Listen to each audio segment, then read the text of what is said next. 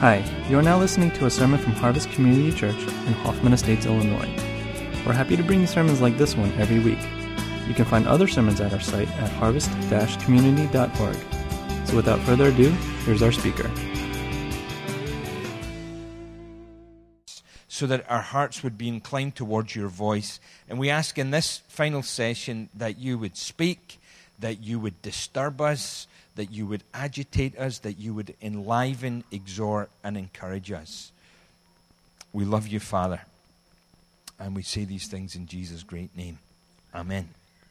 So far, over the weekend, I've presented to you the big idea from Scripture that God calls us to be invitational, to extend an invitation to people to join us on the journey with Jesus and to invite them to discover more about Jesus. And that takes the pressure off evangelism as being a sales pitch enterprise where it's all about closing the deal, because it's not all about closing the deal. As Steve Sjogren said, it takes each person a unique amount of time to come to faith in Christ. And so sometimes we need tenacity and patience, but we need to be intentional about inviting others to discover more about Jesus. And that means you having the courage to speak a word for Jesus, to share your story, how God's stories collided with your story, but also thinking as you review the people you're in relationship with, what might be a good forum for them to take their first step to discover more about Jesus. Now, some people are allergic to church, so the first step might not be a Sunday morning. It might be an alpha course. It might be a guy's retreat.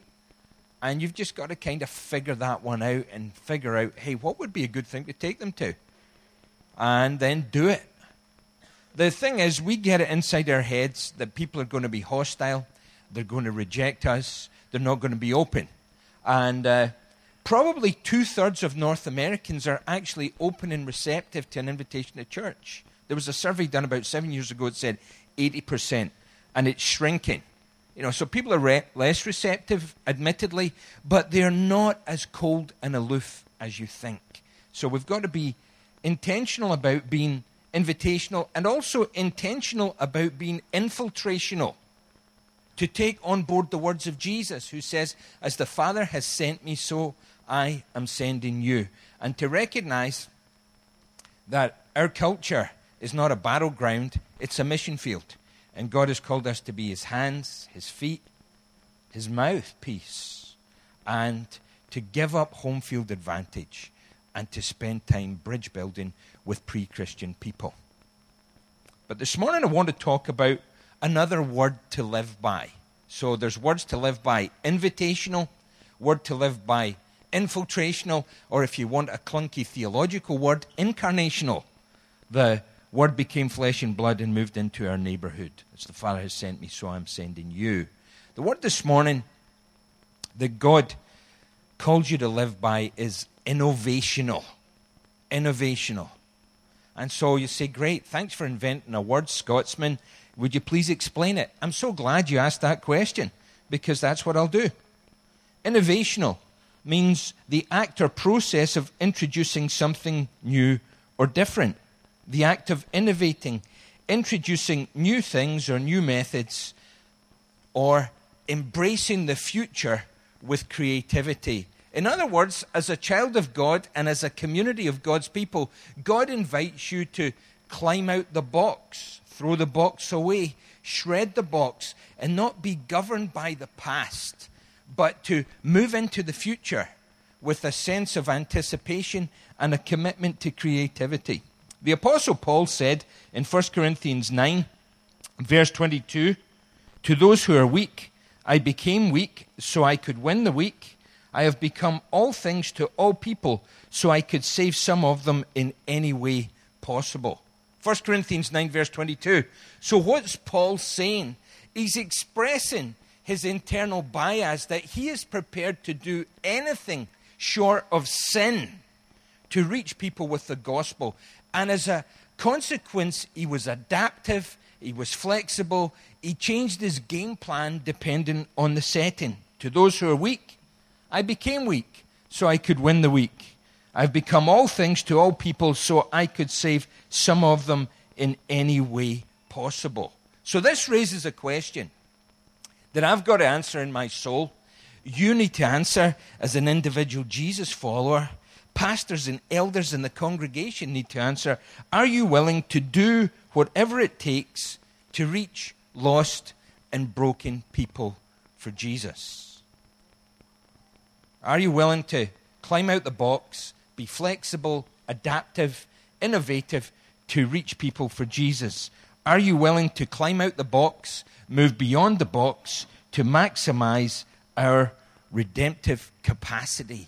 Your redemptive capacity as an individual, your redemptive capacity as a church. Doing things in new and innovative ways.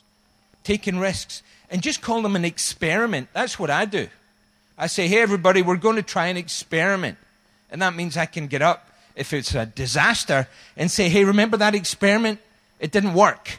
So with the spirit of Thomas Alva Edison, we're going to try another experiment. And that way, we're willing to take risks for Jesus. I had a great conversation last night. We're talking about the supernatural, and the Apostle Peter comes up in conversation.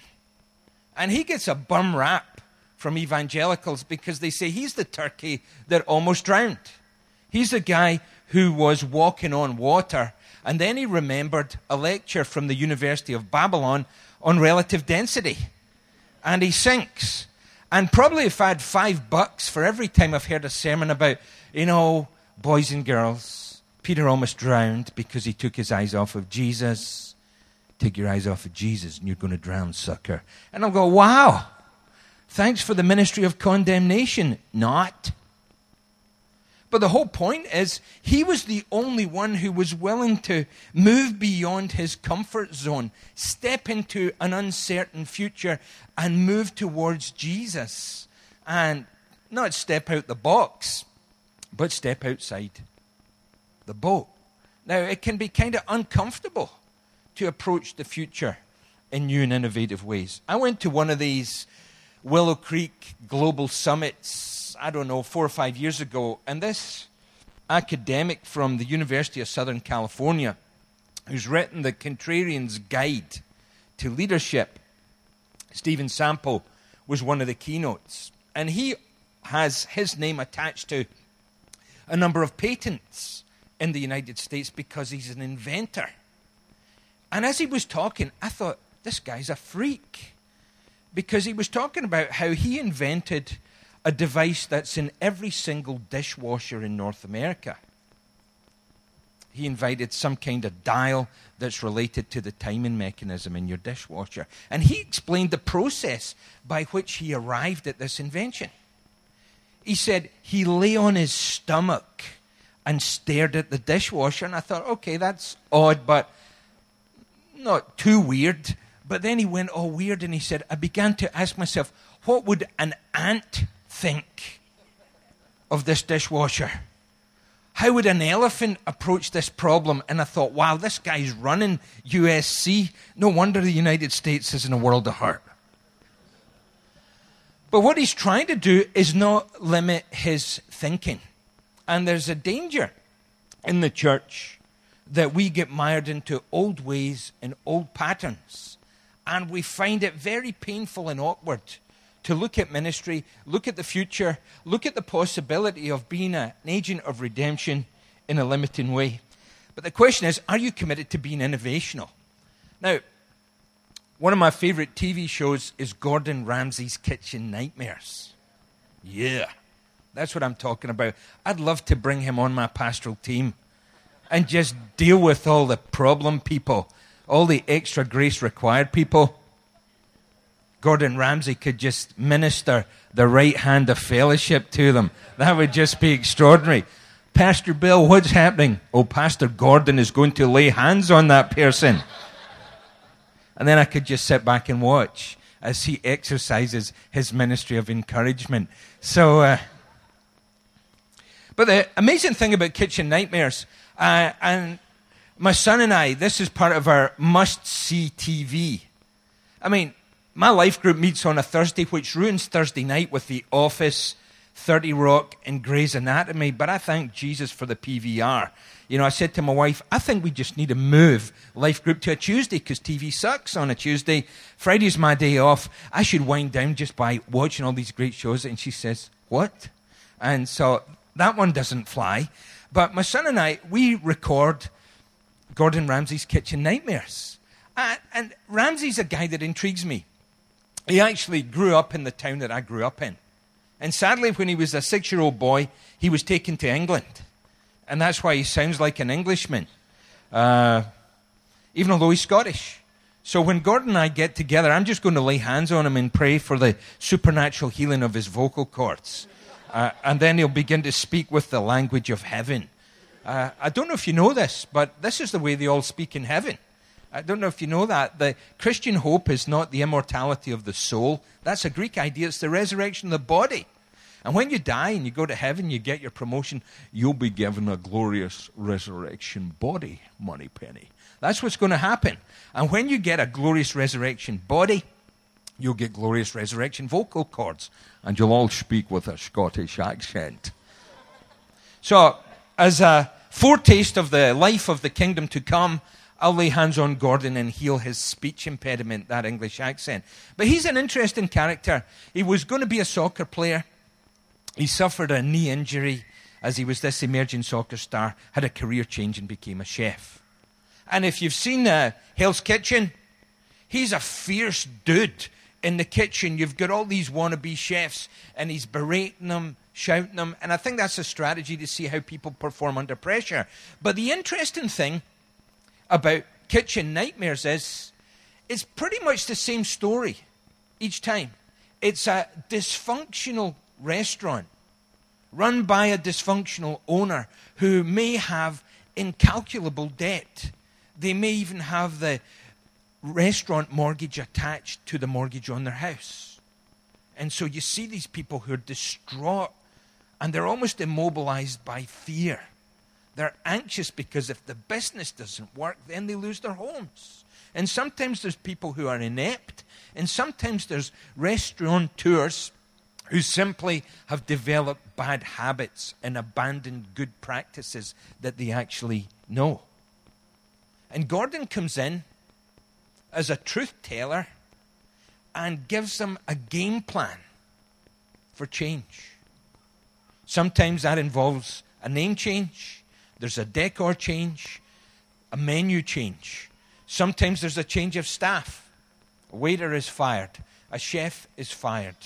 But the amazing thing is, a restaurant can be losing money. The food can be lousy. The staff can be underperforming. The owner can be dysfunctional.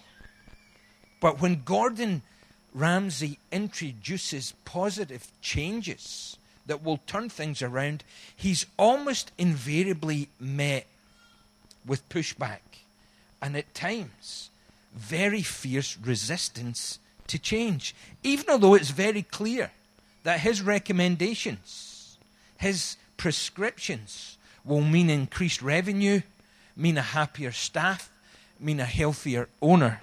He's met with resistance. And that's part of the drama of the TV show. That's part of the suspense. Like, are they going to adopt these new measures? Are the people in the restaurant going to be innovational, or will they resist change? Will they take on board the strong medicine of Gordon Ramsay and have a new healthy future?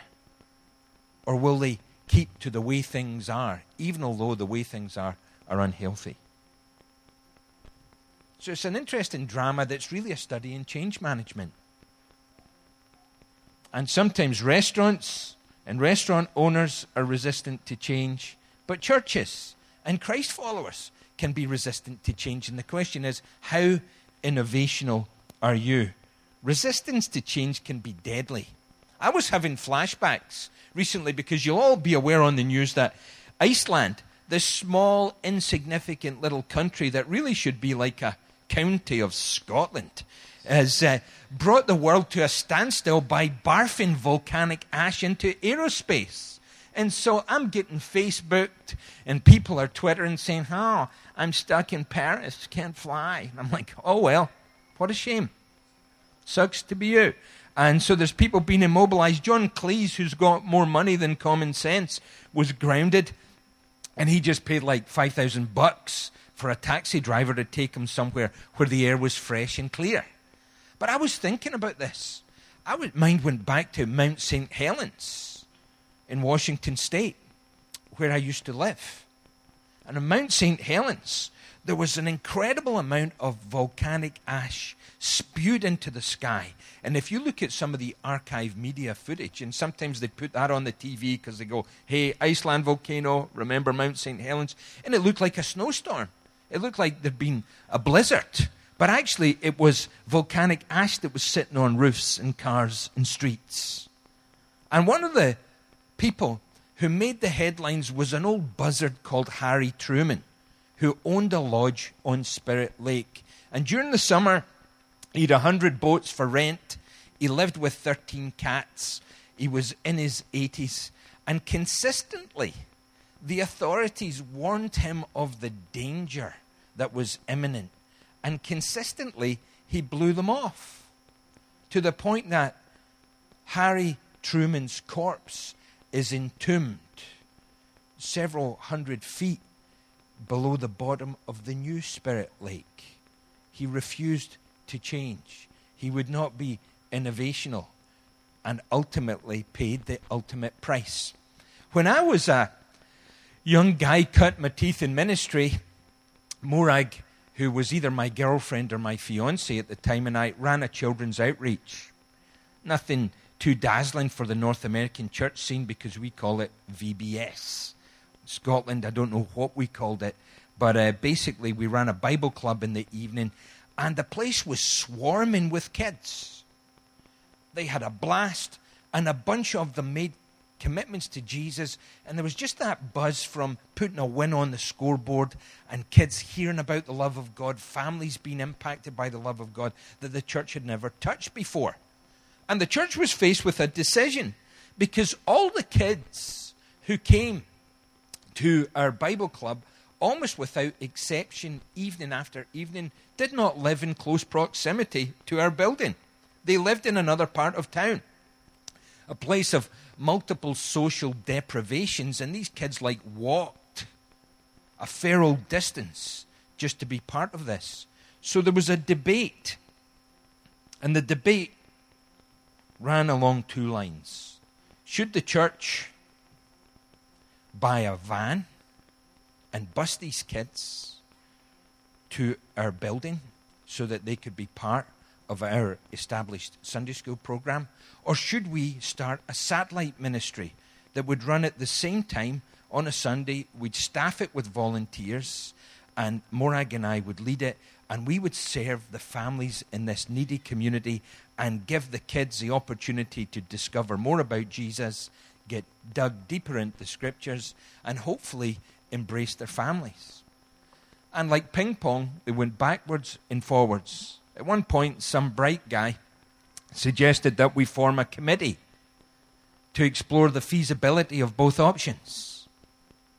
And I said, with all the wisdom and grace and tenderness of a 20-year-old, I said, if Moses had formed a committee about whether or not they should cross the Red Sea, Pharaoh would have terminated all the Israelis. And they're like, well, thanks for sharing.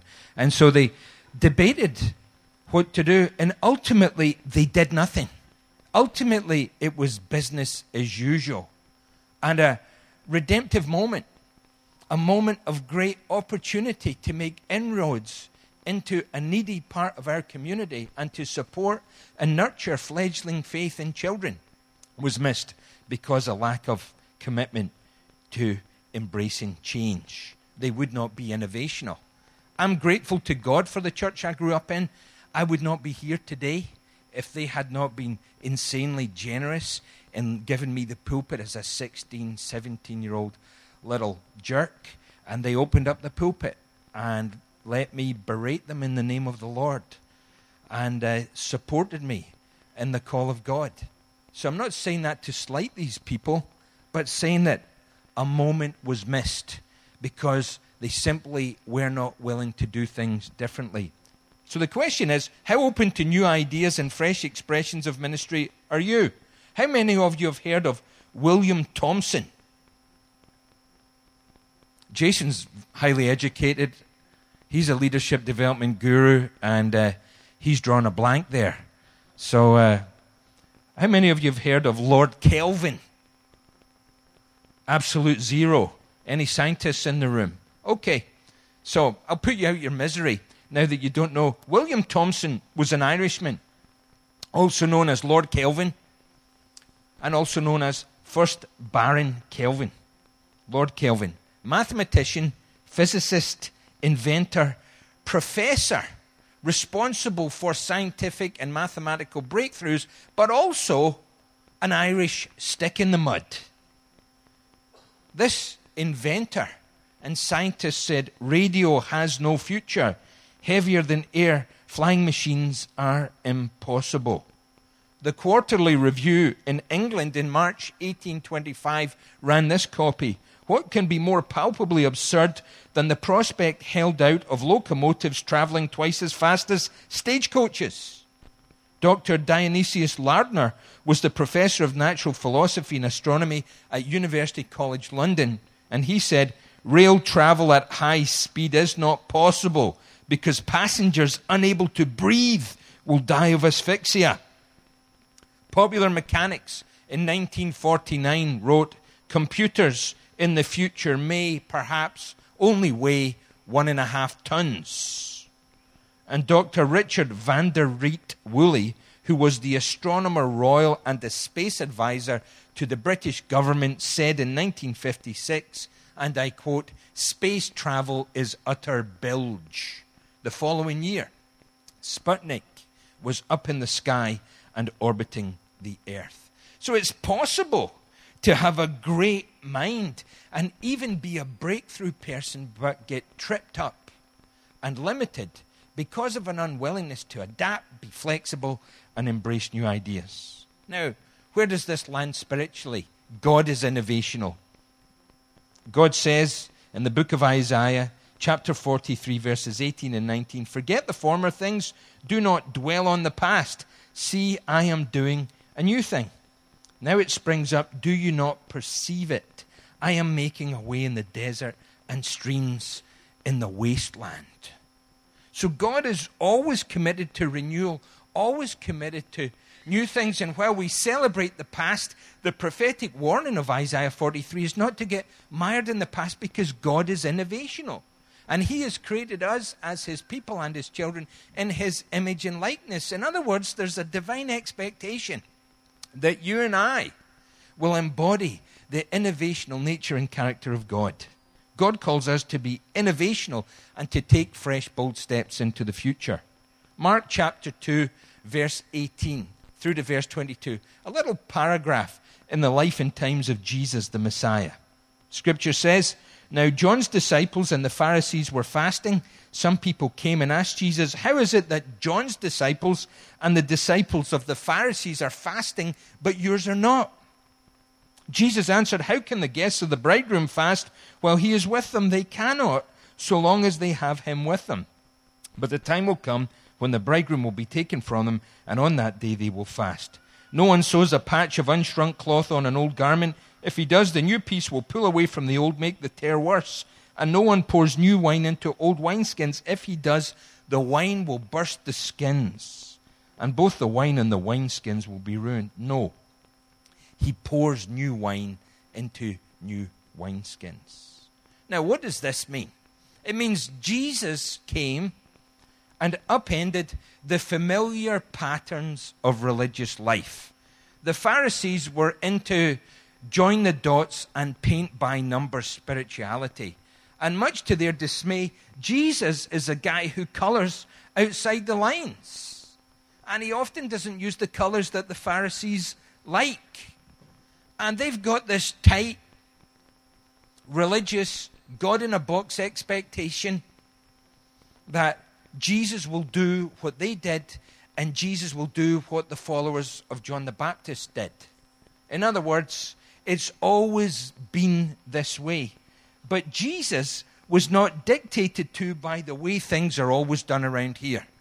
Pharisees had an attitude, that's the way things have always been done around here.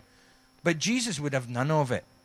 Now, if you look at the Gospels and you take off your religious lenses when you read the Gospels, you find that Jesus at times was intentionally provocative. Did things to upset the apple cart. Now, not just to be a pest. There was always a redemptive agenda. But if a religious expectation, a cultural more, a cultural standard got in the way of Jesus' healing, saving, redeeming, restorative ministry, then he upended the apple cart. That's the way he operated. So, for example, in Jesus' day, the spirit of Archie Bunker rested upon first century Judaism. And men would get up in the morning and they would say, "Hear, O Israel, the Lord your God is one God, and thank you, God, that I am not a woman." It was unthinkable that rabbis would speak to women in public. And it was unthinkable that Jews and Samaritans would have any social interaction whatsoever. I grew up in the west of Scotland where Catholics and Protestants despised each other. And people would say to me, "Hey, wee man, what school did you go to?" And they weren't interested in my educational resume. They were listening to say if I said I went to St. Aloysius or I went to Holy Family. And they go, "Oh, you're a Catholic." Or if I said I went to Paisley Grammar School and William B. Barber Academy, they think, "Oh, you're a Protestant. I won't smash you in the teeth." And so that's the environment I grew up in. The town I grew up in had parts of the town that were exclusively Protestant and exclusively Catholic. And so the way into the Catholic part of town was called Fenian Alley, and no Protestant in their right mind would wander into Fenian Alley on their own. Maybe if they had 4 or 5 Rottweilers in tow, they might go for a stroll. One time the priest from the local parish went into the Glen, a bastion of Protestantism, to visit a family. And someone picked the priest up and threw him down several flights of stairs. So that's what I grew up in. I went to Clune Park Primary School. And every day we would go past Holy Family Primary School. And the bus would stop across the street from Holy Family Primary School. Some of our kids would get out, and then we'd continue on our journey homeward bound. And almost invariably, every day, we would engage in a sectarian ritual. We would sing songs to the Catholic kids in our squeaky 8, 9, 10, 11-year-old voices about what we would do to the Pope if we had a long enough piece of rope. We'd sing, "The cry was no surrender, surrender or you'll die. We'll buy a rope and we'll hang the Pope and we'll let King Billy by." And then we'd start pounding on the windows. We'd try and open the windows and spit on the kids. We would give them a hand gesture that I won't replicate for you this morning to communicate non-verbally to those who couldn't hear our singing.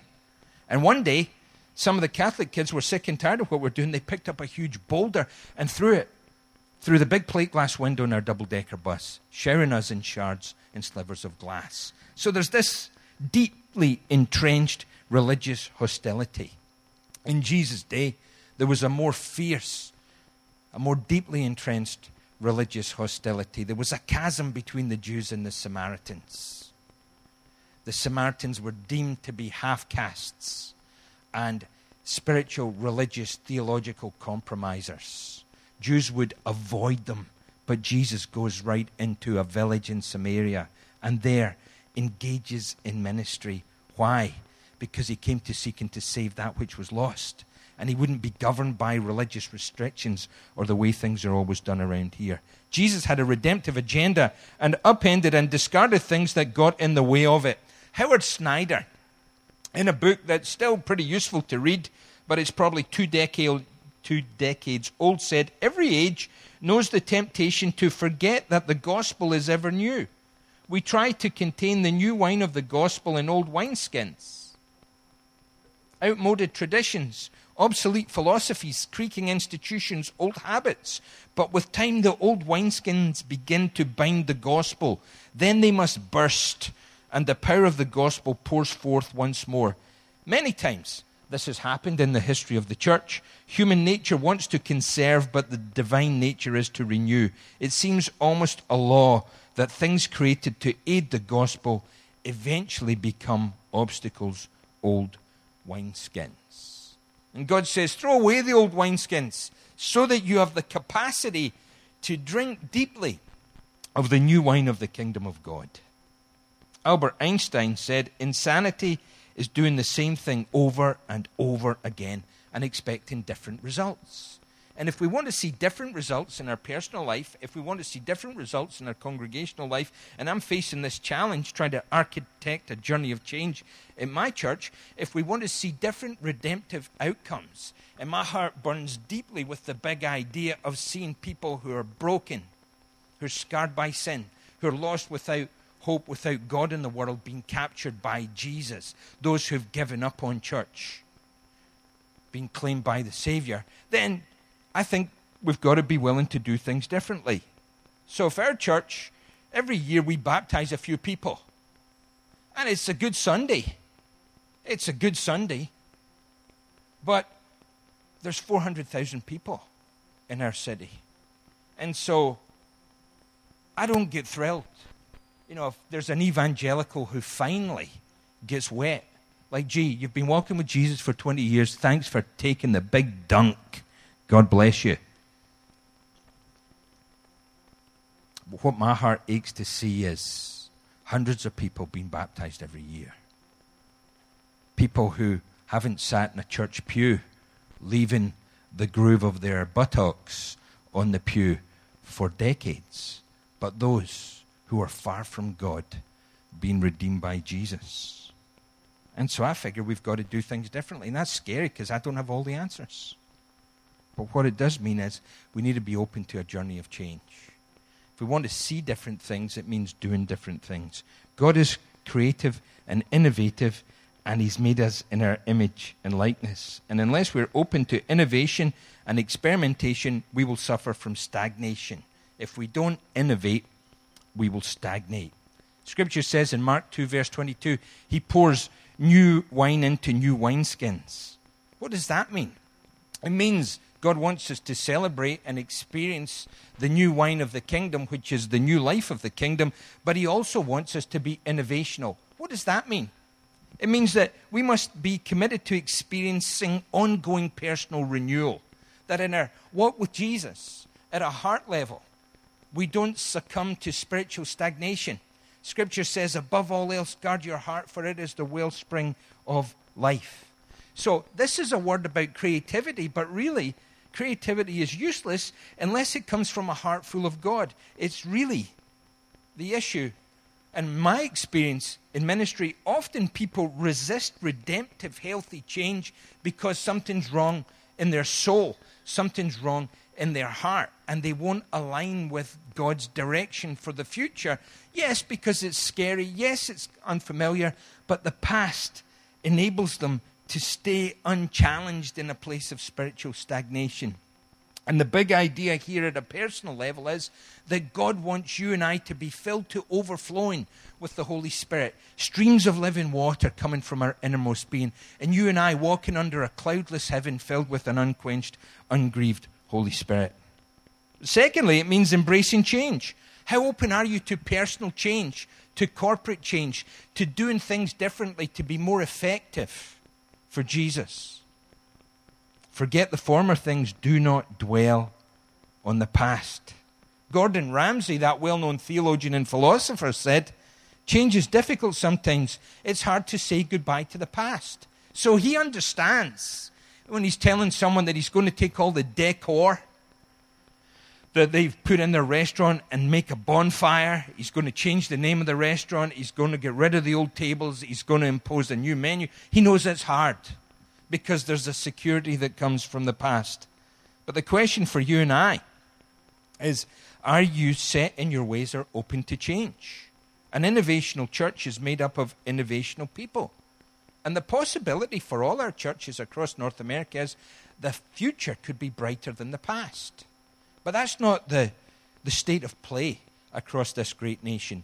80% of North American churches have plateaued or are in decline. And so if we want to see something different, and it's not about numbers, it's about transformation. That's the metric that God's interested in, is change lives. Then are we willing to flex, adapt, change to reach lost and broken people? Will you become an innovational church to truly be a church for those who have given up on church? Are you willing to discard old methods and programs and experiment and take fresh, bold new approaches to increase your redemptive capacity? Uncomfortable questions to wrestle with. So it means experiencing renewal, embracing change, but embarking on a creative future. And the good news is, God's in charge of the future. He's the Alpha and the Omega. William Wilberforce fought a 36-year fight against slavery. And my understanding is he never lived to celebrate victory. But in the context of the abolitionist movement and in the fight for social justice and social righteousness, John Wesley wrote to William Wilberforce. And this was the last piece of correspondence from Wesley before Wesley died. And he wrote to William and said, "Best of all, William, God is on our side." And God's on our side. Jesus said, "I will never leave you or forsake you." Jesus said, "I will build my church and the gates of hell will not prevail against it." But he calls us to be innovational. So that means we need to be willing to embark on a creative future. Isaiah 43 verse 19 says, "See, I am doing a new thing. Now it springs up. Do you not perceive it? I am making a way in the desert and streams in the wasteland." So the question is, will you be a spiritual innovator as a home group leader, cell group leader, as a youth worker, as a children's worker, as an elder, as someone who serves in a ministry area? Are you willing to be a spiritual innovator? Are you willing to do stuff outside of the box? Are you willing to follow through on nudges from the Holy Spirit? Now, the problem with nudges is you can get it wrong. You can get a nudge and you go, oh, I guess that put me out in left field, and that really wasn't the voice of God. That was my unbridled imagination. But that's the fun. You can fall flat in your face, or something spectacular and redemptive can happen. Now, I happen to know, as I mentioned the other night, my personality profile is an ENFP. And I'm excited because Jesus was an ENFP. No, I'm only teasing. But it's a construct to help us understand how people are hardwired. So that means I'm predisposed. I make decisions based on what's going on in my gut. And then if you ask me, why did you do that? I'll freestyle. And because I'm quick on my feet, I'll come up with a 5-point rationalization. But often it's a gut response rather than an analytical approach to problem solving. And that can get me into trouble, but it can also be a great deal of fun. So I'm open to nudges, but here's my theory. God wants to nudge all of us because Jesus says, "My sheep hear my voice, and they follow me, and I give to them eternal life." So a couple of examples of nudges with different outcomes for me. As you know, I used to frequent a pub in Seattle in the People's Republic of Fremont called the Georgian Dragon Pub. And I'd go there because there was live football, because our cable company stunk and they didn't have ESPN2 back in the day. The Deuce, which was the only North American channel at that time that showed soccer. And I would go down there and eat shepherd's pie and watch the football and drink Diet 7-Up. No, but I would enjoy the football. And so I was there during the Euros, 10 years ago, Euro 2000. And I was having a blast because I got in there and I was watching England against Portugal. And the place was packed. And England went 2-0 up. And I was distraught. I was weeping into my shepherd's pie. But then Portugal came back and beat them 3-2. I was ecstatic. I was the Cheshire Cat. And one little Scottish guy, the only other Scotsman in the pub, made his way right across the room to me and said, "Hey, Billy, don't be doing anything rash. There's 200 of them, and there's only 2 of us." And I said, "Billy, I like those odds." So I was there watching the game, and I went into the loo, which is the bathroom or the restroom, or if you're from Canada, It's the washroom A. And so as I'm at the urinal recycling the liquid that is proof that God loves us and wants us to be happy, I look at this poster, which is there to inform you of the games and to explain why there's a cover charge to pay for satellite downloads of the games. And it's just defaced with graffiti and profanity from an angry customer. And I just thought, pfft. And then I had this nudge. I thought, I need to honor the owners and just express gratitude for them showing the games. So I went to Costco. I got one of those huge sheet cakes at Costco, which all you parents have discovered to be a great way if all the munchkins are coming to your house to ground jelly beans into the carpet and ice cream. And this big sheet cake, and I got a soccer ball on it, and I got the Costco baker to write on it, to John and John, thanks for football on the telly.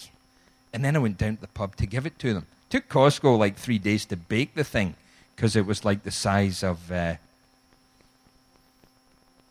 football stadium or something like that. It was big. So I put it into the back of an 18-ton truck, and I drove down there, and then I balanced it on my head, and I walked into the entryway. Now, a bit of backstory. One of the owners married a Jehovah's Witness. And when she married him, the family disowned her. And so he had a big old chip on his shoulder about things religious, and he and I have chatted about that. And we've had some interesting God talk, but that's an issue for him. And you could argue theologically that Jehovah's Witnesses ain't Christians, but he brackets them as religious people. So I appear in the doorway, and there's Debbie, the other John's wife. And I'm giving her the cover charge, and she says, "Now, put that back in your pocket. What you got there? Oh, that's lovely." And so she takes me into the pub, and there's the other John, not the John who's her husband. He's a fierce-looking guy with a big old ponytail. And he's always got a 5 o'clock shadow, even after he shaves. And if somebody's misbehaving in the pub, he just needs to do that. And they just turn into a 3-year-old girl. It's pretty amazing. And so John comes up, and he goes, "Oh, what's that?" I said, "John, that's for you and John. I just want to say thank you for putting the football on." And he begins to tear up, this hard man. And he goes, "Oh, bloody hell. That's the nicest thing MD's done for me in years." And he doesn't know what to do. And there's this awkward, spine-tingling silence. And then he says, "Oi, everyone, cake, cake. Free beer for the Scotsman." And I'm like, thank you, Jesus. It wasn't set up as a transaction, but I just had this nudge and followed through. A small nudge. You could get a nudge. The neighbor moves in. "Hey, I'm going to bake them a lasagna, garlic bread, and I'm going to make a Caesar salad," and just say, "Welcome to the neighborhood." And it's not there to leverage a missional moment to preach a 12-point sermon. It's just there to be an expression of the kindness of God. In our town, and I don't know how you guys dealt with it, was 9/11 was just like a paradigm-breaking, harrowing moment when airspace above North America was silent. And you didn't know what to do. Like my son's soccer team still did practice. And there was 2 planes in the sky, F-15 fighter jets, patrolling Pacific Northwest airspace. It was just bizarre dealing with that. But after we'd kind of got over the raw horror of the moment, then people were singled out. Racial profiling began. And our local mosque was the target of mischief and violence from vandals. And so the sign in the local mosque was just totally defaced. And I was praying. And God gave me one of those nudges and said, "Hey, son, go down to the mosque and tell them that you love them and that I love them." I'm saying, "Okay, God." So I got down the car, like the only white guy in the neighborhood, and a circle of Muslim men surround me. I get out the car and I said, hey, my name's Bill. I love Jesus. I'm a pastor in the town, and I want you to know that my church is praying for you. And I'm deeply sorry for what's happened to you. And I want you to know that I love you and God loves you. And we started chatting. Then these guys thought, here's a prospect for conversion to Islam. So they start working the Scotsman and saying, hey, we've got this thing called Introduction to Islam for Infidels. We don't have Nicky Gumbel on DVD, but we have an imam, and he will. And I said, I'm just here to say I care about you, and can I pray for you? And they're like, sure. So there's all these guys from umpteen different nations and the little Scotsman, and we're all holding hands. And I pray a non-PC in the name of Jesus prayer. And I'm received into these people's lives and invited to contact things further. Are you prepared to follow nudges? Are you prepared to do new things? The Alpha Course has borne remarkable fruit across the planet, even to this day. And that's the product of innovation. Everybody thinks Nicky Gumbel invented Alpha. He did not. There was a vicar who was running a discipleship course, and he thought, oh dear, none of the people on the discipleship course are actually Christ followers. None of them are Christians. Spot of bother. What do we do? Do we do the course just the way it is and just say, praise Jesus anyway, you unregenerate heathen? Or what do we do? He says, I'm going to back up the vicar truck and reinvent this jolly thing. And we'll have something to eat. That's a great idea. And so he remodeled it so that it started with people before they'd made a faith commitment. Then Nicky Gumbel takes it on and he gets all the credit. How cool is that? But if an Anglican vicar in a denomination associated with traditionalism was smart enough to say, I need to adapt this because it ain't working, then we could learn from him. I was part of a church in Glasgow that had a coffee shop attached to our worship centre, and we thought we were cool. Look at us. We're so cool. We have coffee. You can have a born-again pie and a born-again mug of coffee. Whoa, welcome. Said we didn't talk like that because we're Scottish. So we say, hey, come on in. Have some bacon and eggs. Have a heart attack on a plate. And if you have a heart attack, what would happen to you when you die? So that was... But we got a lot of foot traffic from the stores. People would come in, they'd have soup and sandwiches, and we just thought, you know what, we're so cool. We're like the only church in the city, whoa, that's got a coffee house. Big deal. National Community Church, under the leadership of Mark Batterson, didn't do what we did. Let's append a coffee house to a worship centre. He turned it upside down. Let's append a worship centre to a coffee house. So they took over a listed building, opened up Ebenezer's Coffee House with fair trade coffee, great food in Capitol Hill in Washington, D.C., and they're a multi-site church, and their smallest campus meets in the basement of the coffee house. So it's a coffee house. It's missional entrepreneurialism with a worship centre attached to it. I've heard of a church that pays prostitutes for 1 hour of their time to serve them and to share the gospel. I don't know how that shows up on a spreadsheet for a church's budget, but it is intriguing and innovative. I've heard of one church that invaded a university campus with leaflets simply apologizing for the historic failures of the church.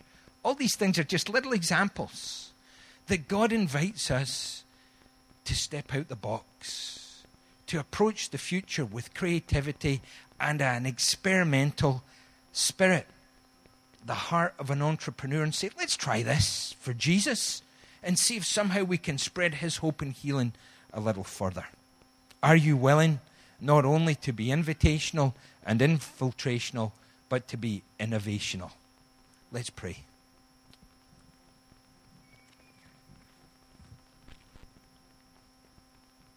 Father, we thank you for the Holy Spirit, that he is the creative creator spirit. He is the life-giving, innovational spirit who hovered over the primordial chaos And when he hovered and you spoke, life burst forth.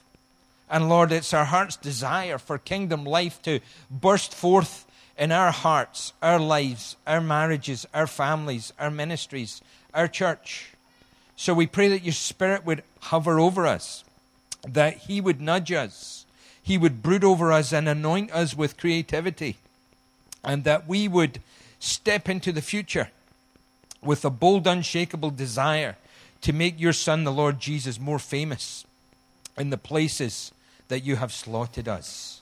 And we pray that you would breathe life and creativity into our hearts. We thank you for this church, and we pray that you will pour out your blessing upon it so that it could be a blessing. And we pray that you would anoint the leadership here with wisdom and love and courage, and that you will use Harvest Community Church to embody the hope and grace and love of Jesus wherever Harvest people are scattered. Because we ask it in Jesus' name and for his fame. Amen.